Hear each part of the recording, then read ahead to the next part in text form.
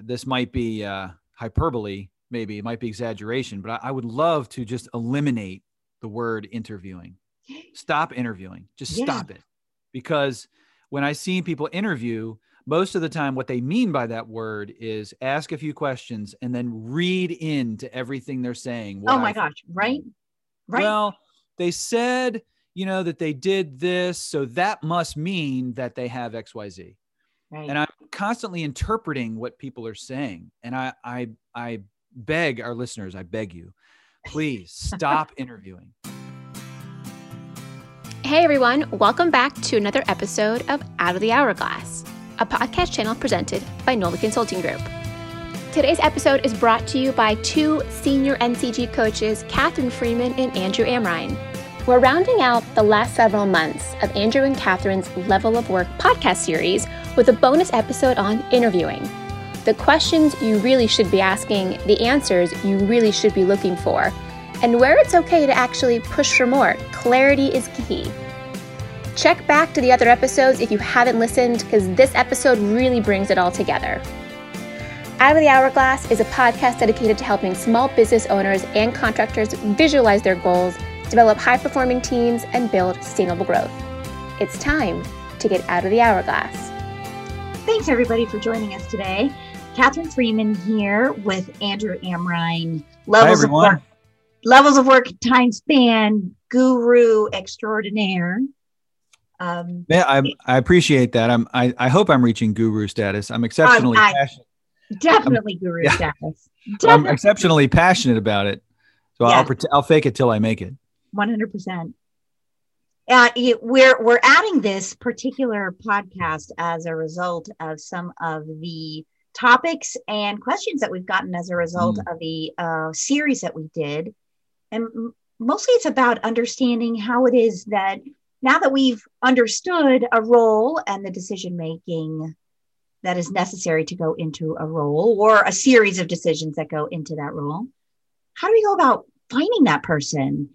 And so we're going to talk a little bit about that today. What does it look like to actually make sure, to the best of your ability, that the person that you're talking with is going to be a good fit, right? That's the question, isn't it, Andrew? How do we? Yeah, now it gets exciting because we're taking these concepts and now really putting them into practice. So the overall, I mean, the place I would start is to say that the real work that we're looking for, a phrase that I like that Tom Foster uses, the author of the books that we've talked about, is that was hard work, doing work at work yesterday. So, or today, work means a lot of things. Yeah. So the type of work, the human work that we're looking for in a role that can't be systemized is decision-making and problem solving. When faced with a crossroads or a problem or a strategic issue, the human work is decision-making and problem solving along the way. So Catherine, the way you just described it was great, because what you described was a matching process. Right. And this might be hyperbole, maybe it might be exaggeration, but I would love to just eliminate the word interviewing. Stop interviewing. Just stop it. Because when I see people interview, most of the time what they mean by that word is ask a few questions and then read into everything they're saying. Oh my gosh. Right. Well, they said, that they did this, so that must mean that they have XYZ. Right. And I'm constantly interpreting what people are saying. And I beg our listeners, I beg you, please stop interviewing. Eliminate that word. Focus on matching. Right. I one of the things, and this takes us a little off track too, but the other part of the interview is so many times with the business owners that we're working with, they're so engaged in the selling part of their business that they don't even end up interviewing in the traditional sense. They end up selling the features and benefits of working for their business without ever even getting to the place where they're thinking about. Yeah. So I think you're hinting at what I think are the three biggest challenges to this process, which is one, candidates are coached. They lie. I mean, they tell little white lies. They exaggerate the truth. They tell you what you want to hear. Candidates are coached either just through experience or actually literally being coached.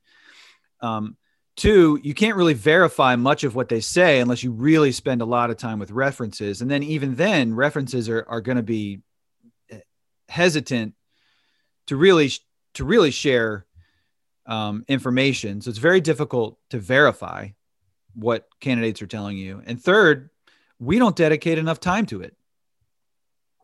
So we interview and we need someone yesterday. So rather than, like you said, rather than interview someone, I sell someone and I sell them. And then I interview, which means I interpret everything they say to mean what I want it to mean. And I fall in love with the person and then I hire them. And 3 months later, nothing's getting done that I needed to get done.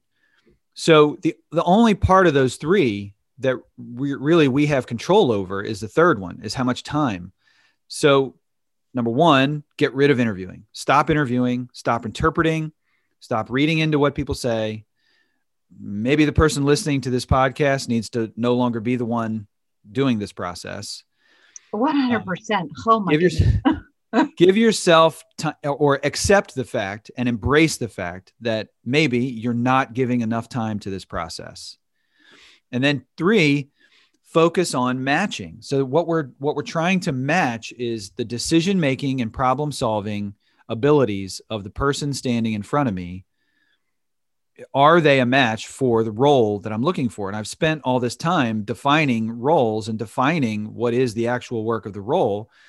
So hopefully I've eliminated the need to interpret. And now all I have to do is match, which hopefully it takes a weight off of people. I mean, you don't have to interpret what people are saying and you don't have to sell them. You can simply match them to the role. So yeah, that would be the overall strategy is right. And it's hard for me not at that moment, not to get a little coachy in my, my thought about it, because, it is, we're at a critical recruiting time. Mm-hmm. And, it is getting people in the doors is difficult enough. And so I can hear, our clients saying, yeah, I don't have time. I don't have time to slow it down. But I want you to consider that if you don't have time to slow it down, you're going to waste time at the back end with people who are you don't not have time to slow down. You just accept you're going to end up with people who are not a right match or fit for the role that you need.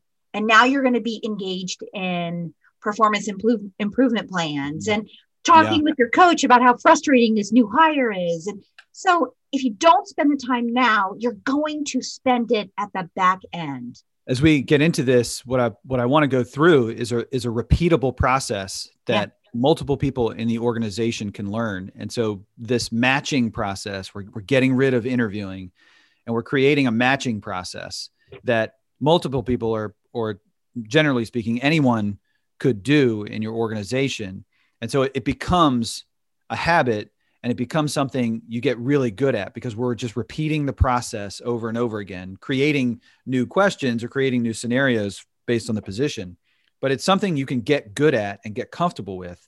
And I have found that as I help people implement it, it's scary because it is different. It's different. We are especially, owners, a strength of owners is they can often, of entrepreneurs, that they can often see what other people can't see. The downside of that is they often see in someone something that might not be there. Right. That they want to be there, but isn't there. So we're all so optimistic when we get to this. We've got the shiny new person who's in front of us and they've answered all of the questions that we've asked of them. And so of course they can do the job. Of course they can.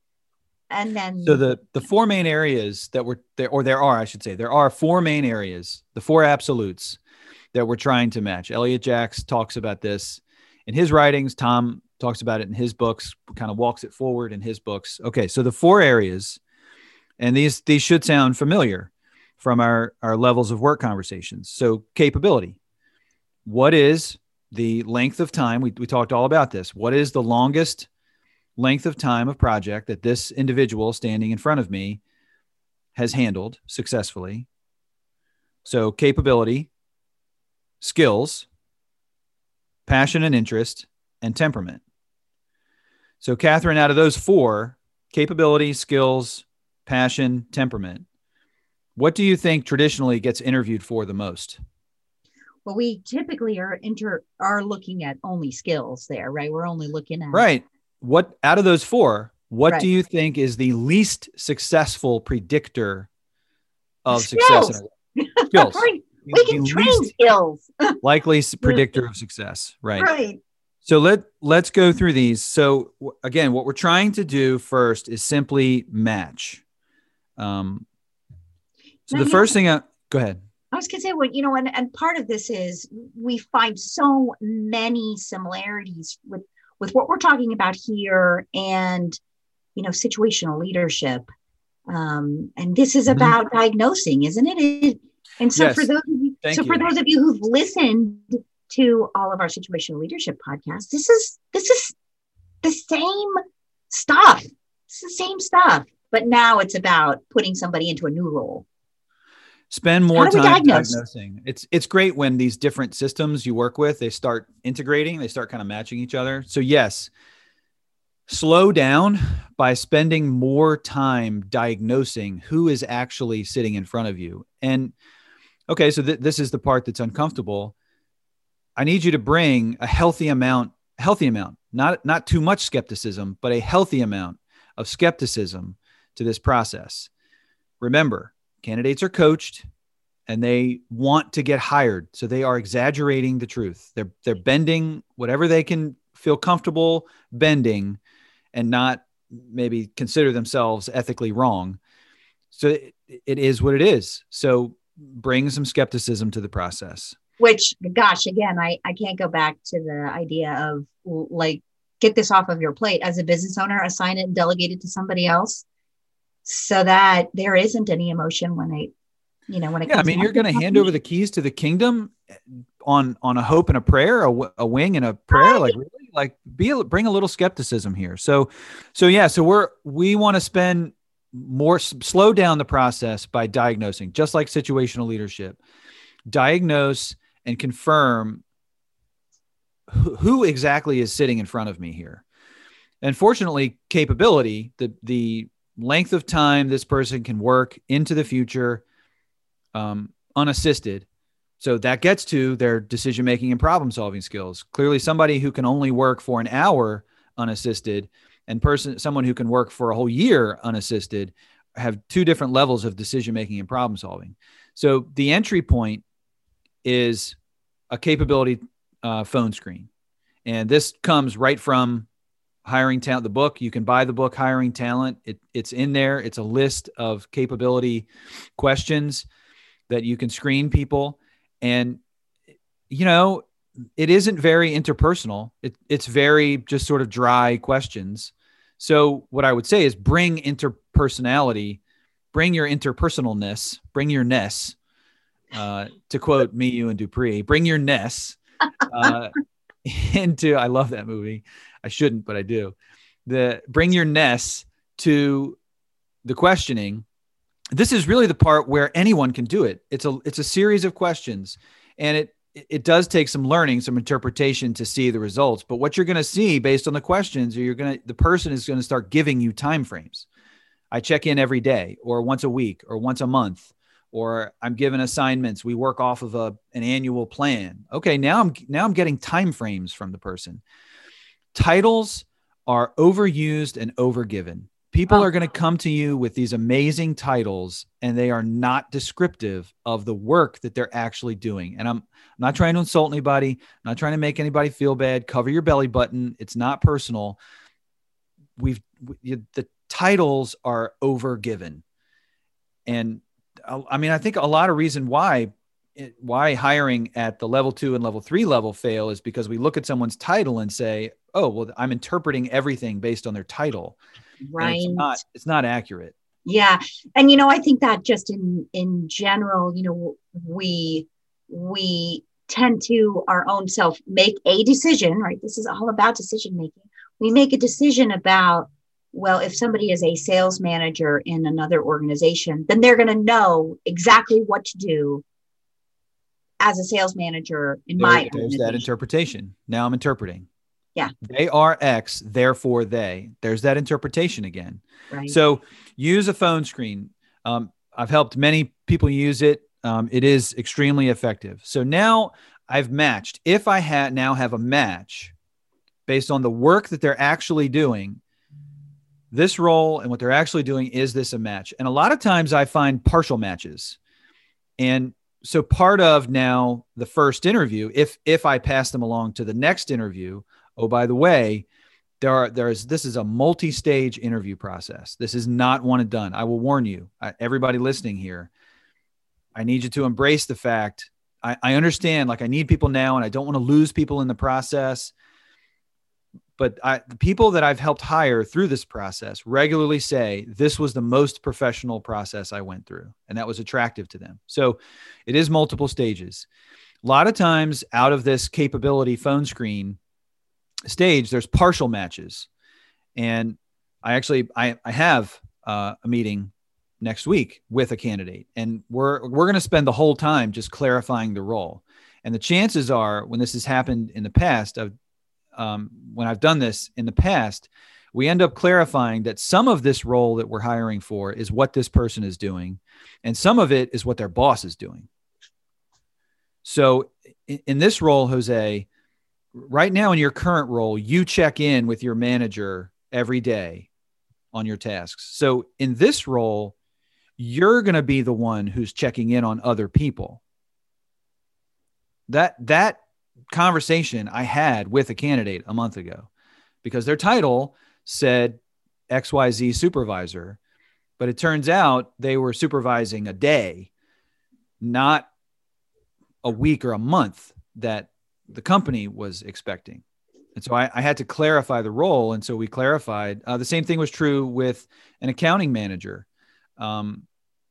This individual had the title accounting manager, but in this particular role, and this is especially true in small business, that people are running multiple roles and multiple levels. So the role we were hiring, this individual was going to be doing some of the financial reporting, but they were also going to be doing some of the management team stuff, which this person's boss was doing. And so what we clarified, we got super clear on the fact that this was a promotion. This was not a sideways step. This was a step up. And in both cases, the individual said, yes, I still want to go. I appreciate this clarity and I'm still interested. Good. Right. Okay. Clarity of expectations works from all perspectives. And, the phone screen, we've had a little pushback on the phone screen, right? There's a lot of really deep questions there. And I've even had, business owners say, well, how could I ask? Does anyone review or inspect your work? How can I ask that? How can you not? You're trying to get to the place where there's clarity and expectations. How can you not ask that question? You can use softening statements, I know you may not have prepared for this question, or, I know this sounds kind of out of left field, but I have a few housekeeping questions here to ask. I just want to understand the actual work that you're doing, and we'll talk about it, use softening statements. So that's what I mean by bring your interpersonalness to these questions. But I'm trying to match. It's not personal. And again, I don't mean this as dry, as sort of drastic as it sounds, but I really don't, at this point, I really don't care whether I like the person or not. I'm just trying to find out, what exactly do you do? Right. Because if I may love the person and end up hiring the wrong person because it was a bad match. So I'm it's not about liking the person right now. It's simply about confirming the work. So let's hit skills quickly, because I think that's probably the area where most of our businesses, with maybe the exception of bookkeeping or accounting manager roles, everybody feels pretty good about asking about skills. Every role has skills, and each of these four things, capability, skills, passion, and temperament, are going to have different levels of emphasis for different roles. So level 1 roles are going to focus a lot on skills. I'm going I'm going to give people skills tests. I'm, rolling up an extension cord, carrying a ladder, showing me the trade. Can you frame a closet? Can that proverbial closet we talk about? Can you do the trade? Heavy emphasis on skills test. As you move up in the levels, these other things also start to become more important. But things like we talked about, doing a skills test at a craftsmanship test of some sort, watching them do a skill. Bookkeepers, demonstrating their skill at bookkeeping. Technology, when you start getting up into level 2 and higher, we've got to design some ways for the person to prove to you that they can actually use their email. You'd be shocked about how many people, in the past we've hired, and turns out they're still hunting and pecking, and that doesn't work, or at least it may work. I just want to know it. So I need to test the person. Send me an email. Right. Can you send me an email from your phone? Show me how you send it with an attachment, right? And with an attachment. Oh, the proverbial when you're walking through all 4 of those things, you might be willing to accommodate somebody who doesn't have the highest email skills, but then you can build it into their training program. Another aspect of interviewing, I'm glad you brought it up, judging. We're constantly judging, interpreting and judging. Stop judging. Right now, all we're doing is diagnosing. What kind of technology, what level of technology skill do I have? And so I do get this question. Well, so I guess I can't hire them then. No, I never said that. Okay, so now we know that they can't send emails. I never said don't hire them. Now we know it. So spend more time diagnosing, less time judging. Yeah. Right. All right. So skills, we talked about that a lot in many other podcasts as well. So let's hit passion and interest. So many of the people listening here know Steve Talkington. Steve, I hope Steve doesn't mind. I don't think he does if I use him as an example. Steve has a phenomenal sales disc. He has phenomenal. Perfect. It's perfect, frankly. It's perfect. He's got great sales capability. He has worked on very long projects before, and so can handle, really any type of sales environment. He's got a great temperament for sales. That's the disc. I'm getting ahead of myself, but the disc. Steve has no passion or interest for sales. He hates it. He'd much rather, he's an operations guy. He loves numbers. So he has all 3 of the other he has, but he does not have this passion and interest. So he's not a fit. And he would say, I don't like sales.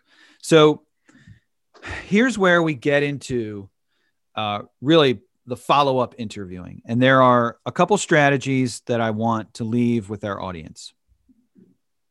First, tell me about a time when is your new best friend. Please, please, please. Get the book Hiring Talent. He talks about it in great ways. So I want to plug him because I don't want to plagiarize, but please do not ask hypothetical questions. What would you do if? That is ripe for lying. Whatever they say, they're lying to you. And I hate to sound like a negative Nancy or a skeptical Scott. They're lying to you. Talk about real things that they've done. And if they can't give you good examples, that I don't have to interpret that. They have no experience in this area, or at least they did not have enough experience to give me an example. So they're not a fit, or at least in this area, they're not a fit. That doesn't mean don't hire them. But so tell me about a time when is a great example, or is your new best friend. Followed by, and email us or contact us. We'll help you with these questions. And these questions are in the book, but followed by 5 follow-up questions. How did you find out about the problem? How did you decide what to do next? How did you know that would work? What were the results? And number 5, how frequently have you dealt with problems like this? All of those are important, and they all focus on how this person went about making a decision in this situation. So you're going to hear 2 answers. You're going to hear lots of words, but you're generally going to hear 2 answers. Right. Either I solved it myself. How did you go about deciding what to do? Well, I decided myself, or I asked someone else to tell me. you're going to hear two answers. And the second question, how did you know that would work? Because I've done it before, or someone else told me. And what we're looking for, if we've designed our questions appropriately, at the level that matches the role we're looking for the person who solved the problem on their own. So if someone says, Catherine, in this role, you're going to be dealing with a lot of people who are late, and we have to give people feedback. Can you tell me about a time when you gave people feedback? Sure, X, Y, Z. How did you go about deciding what to do next? Well, I went to my manager and asked them what to do, and they told me. They're not making their own decisions and problem solving. Clearly, this person doesn't have the experience there. Can I also say, I think it is okay for you as an interviewer or for whomever is doing the interviewing to push there. And I think it's appropriate when somebody says, when you're observing somebody giving you that answer and their body language is maybe saying something other than what their mouth is saying, it's okay to ask a clarifying question.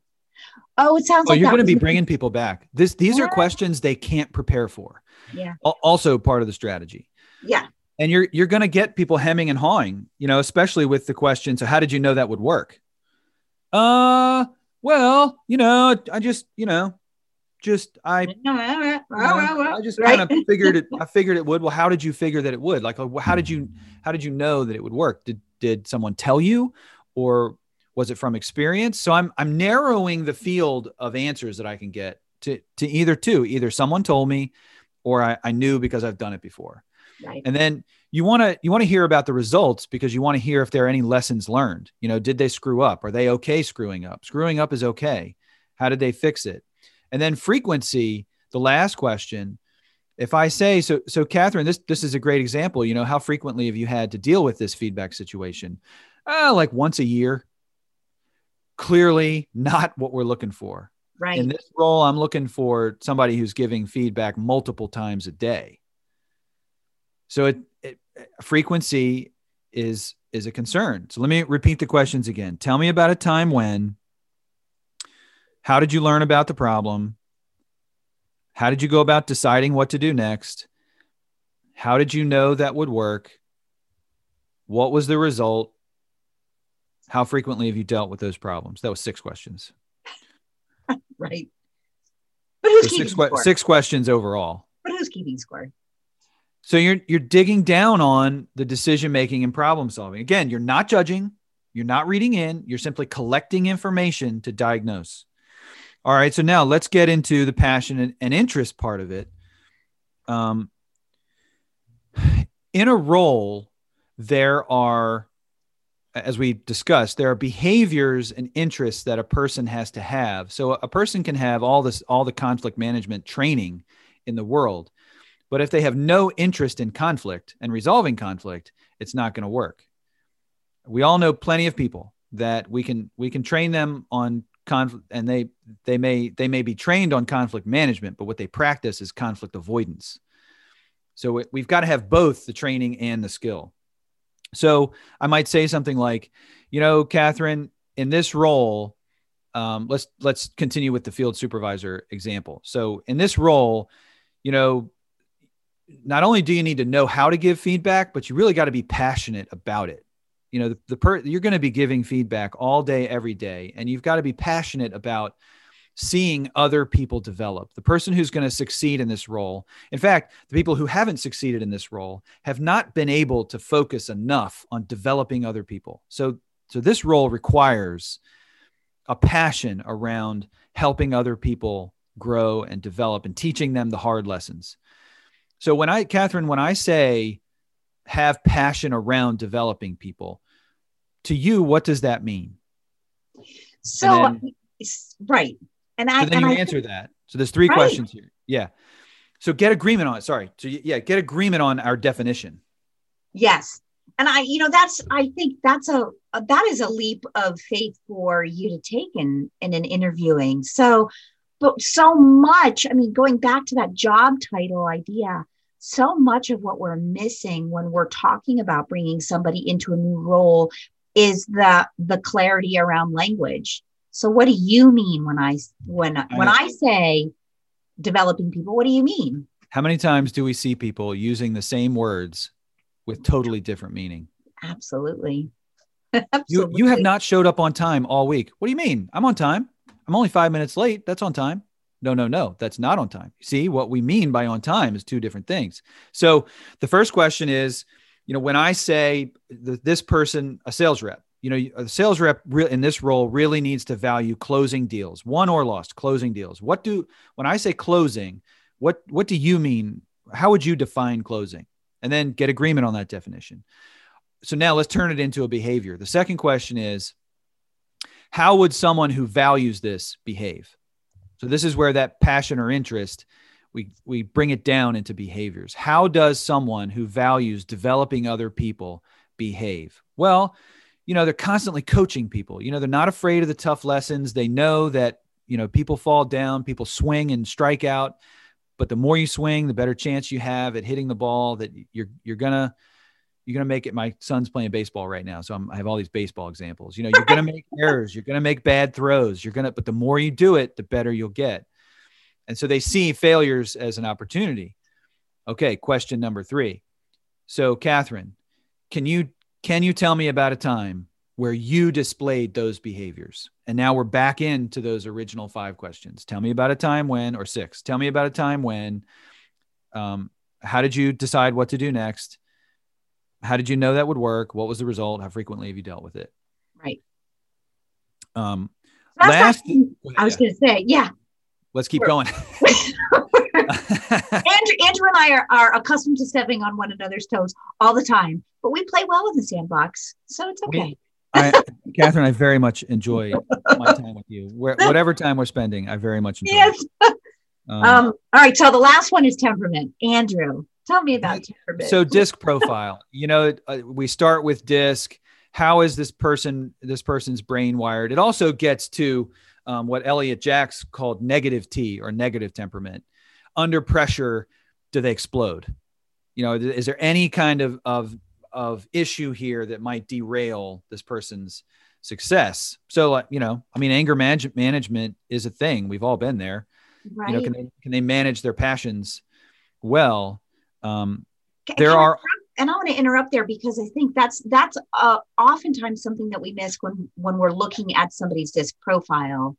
How somebody behaves under pressure, they go right back to their natural state. Mm-hmm. And so if you have somebody in a bookkeeping role who adapts their C up at work, which is fantastic and good, but it is crunch time, you've got payroll and the budgets are due and pay for performance and taxes and 1099s and da-da-da. Like, there's a chance that they might make mistakes because of they're under stress. And so you need to consider that and weigh that when you're putting somebody into a role. I think it's worth noting too that, in the DISC profile, there's really only 2 roles that I've found that really require a certain DISC profile, and that's sales and bookkeeping. Yeah. Other than that, and even then, there are exceptions that prove the rule. There's plenty of people that have broken those rules. It isn't real often, but in operations, people succeed for different reasons. Lots of different DISCs succeed. So then, to follow up on that, another questioning strategy that gets to temperament, and again, this comes right from the book. I'm plagiarizing. Tell me about a time when you disagreed with your boss, or tell me about a time when you disagreed with the direction of a group you were in, or tell me about a time when you disagreed with the direction of a group you were leading. And now we're right back into, how did you learn about the problem? How did you decide what to do next? How did you know that would work? What was the result? How frequently have you dealt with it? And you're going to see in their decision-making, how they dealt with things. I also want to say at this point, having reviewed all this, it's not that I'm putting people back in their chair. It's just, I want to see the person think in front of me. These are questions that they can't prepare for because nobody ever asks them. Now, eventually, if we create the revolution here that I'd love to create, I'm sure Tom, would love to I'll give Tom credit for it and Elliot Jacks, we're all trying to create this revolution. Right. So if it happened, then people would be prepared for it. But as it stands now, nobody's going to be prepared for these questions, and you're going to make them think in front of you. And I want to see how they think. Because someone with real experience will think well in the moment. Yeah. The second baseman who doesn't have much practice at second base is going to freeze. But the more you give that second baseman practice, the better and better they'll get. And so being able to answer a question like that is proof that they've had the experience. They've done it enough that they can think on their feet. So to be clear, this is where you as a business owner are probably stepping in. So we've had some places along the way with other people are doing some of the work of getting people prepared for a conversation with you. And now you're interviewing and you're looking for more than just the verbal answer too, because like you're describing there in the second base analogy, somebody freezes, are they looking at the wall and wondering just how am I going to creatively answer this question? How am I going to make up an answer? Yep. So, put on more than just your, listening skills and think about how somebody is acting when they're answering those questions. Yep. So we're eliminating interviewing, and by eliminating interviewing, Did I use the word interview, Andrew? Shame on me. Okay, I didn't use it. No more interpreting, no more judging. We are simply diagnosing, collecting information to make a decision after the fact. So this is it. I mean, we're all so busy that we make decisions in the moment, and then we just really the rest of the interview is just for show. I've already made my decision in 5 seconds. So no more interpreting, no more judging. We're simply collecting information in these 4 areas. We're using these 4 areas as a process itself to get other people involved. Someone else can be doing the capability screen. Somebody else can be doing skills testing. Somebody else can be checking in on passion and interest and experiences. And then the owner can step in or a manager, is this really worth my time? So right. This could be in a day. It could be it could be a couple hours. It could be a day. It depends on the questions that we design, which we can help you with. So on that note, where do I start? Wow, this is a lot. Where do I start? So it may seem kind of strange, but I would suggest start documenting failures. What's going wrong? Where are the areas where either your current team or maybe prior people in this role that didn't work out, what were the reasons they failed? And 99 times out of 100, when people send me that list, it has everything to do with decision-making and problem solving. They couldn't make decisions about planning. They couldn't make decisions about giving feedback. They couldn't, they had no backbone.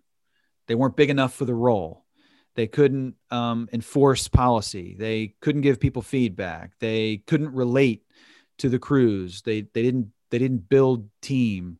They couldn't sequence things. So prioritize. I mean, it comes 99 times out of 100. It comes back to some form of decision-making and problem solving, which can be interviewed for. Right. Tip of the iceberg.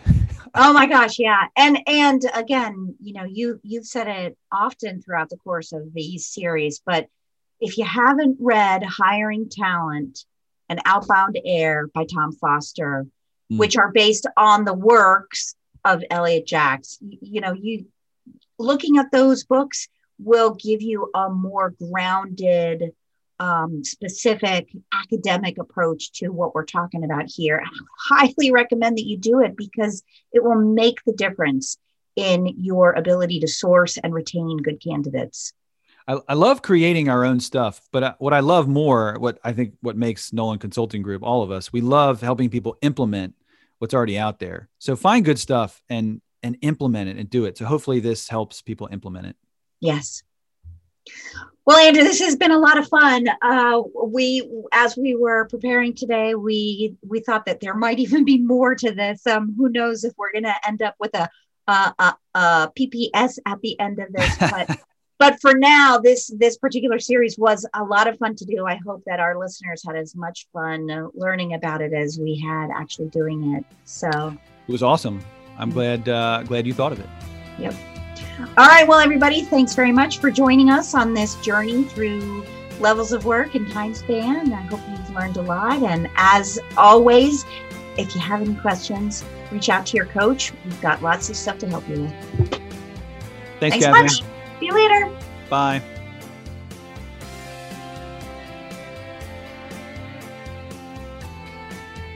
Thanks for listening to this episode. Out of the Hourglass is recorded and produced by the team at Nolan Consulting Group, a nationwide business consulting firm with coaches located around the country. Have a question, comment, or idea for a future episode? We'd love to hear from you. Visit our website, www.nolancg.com.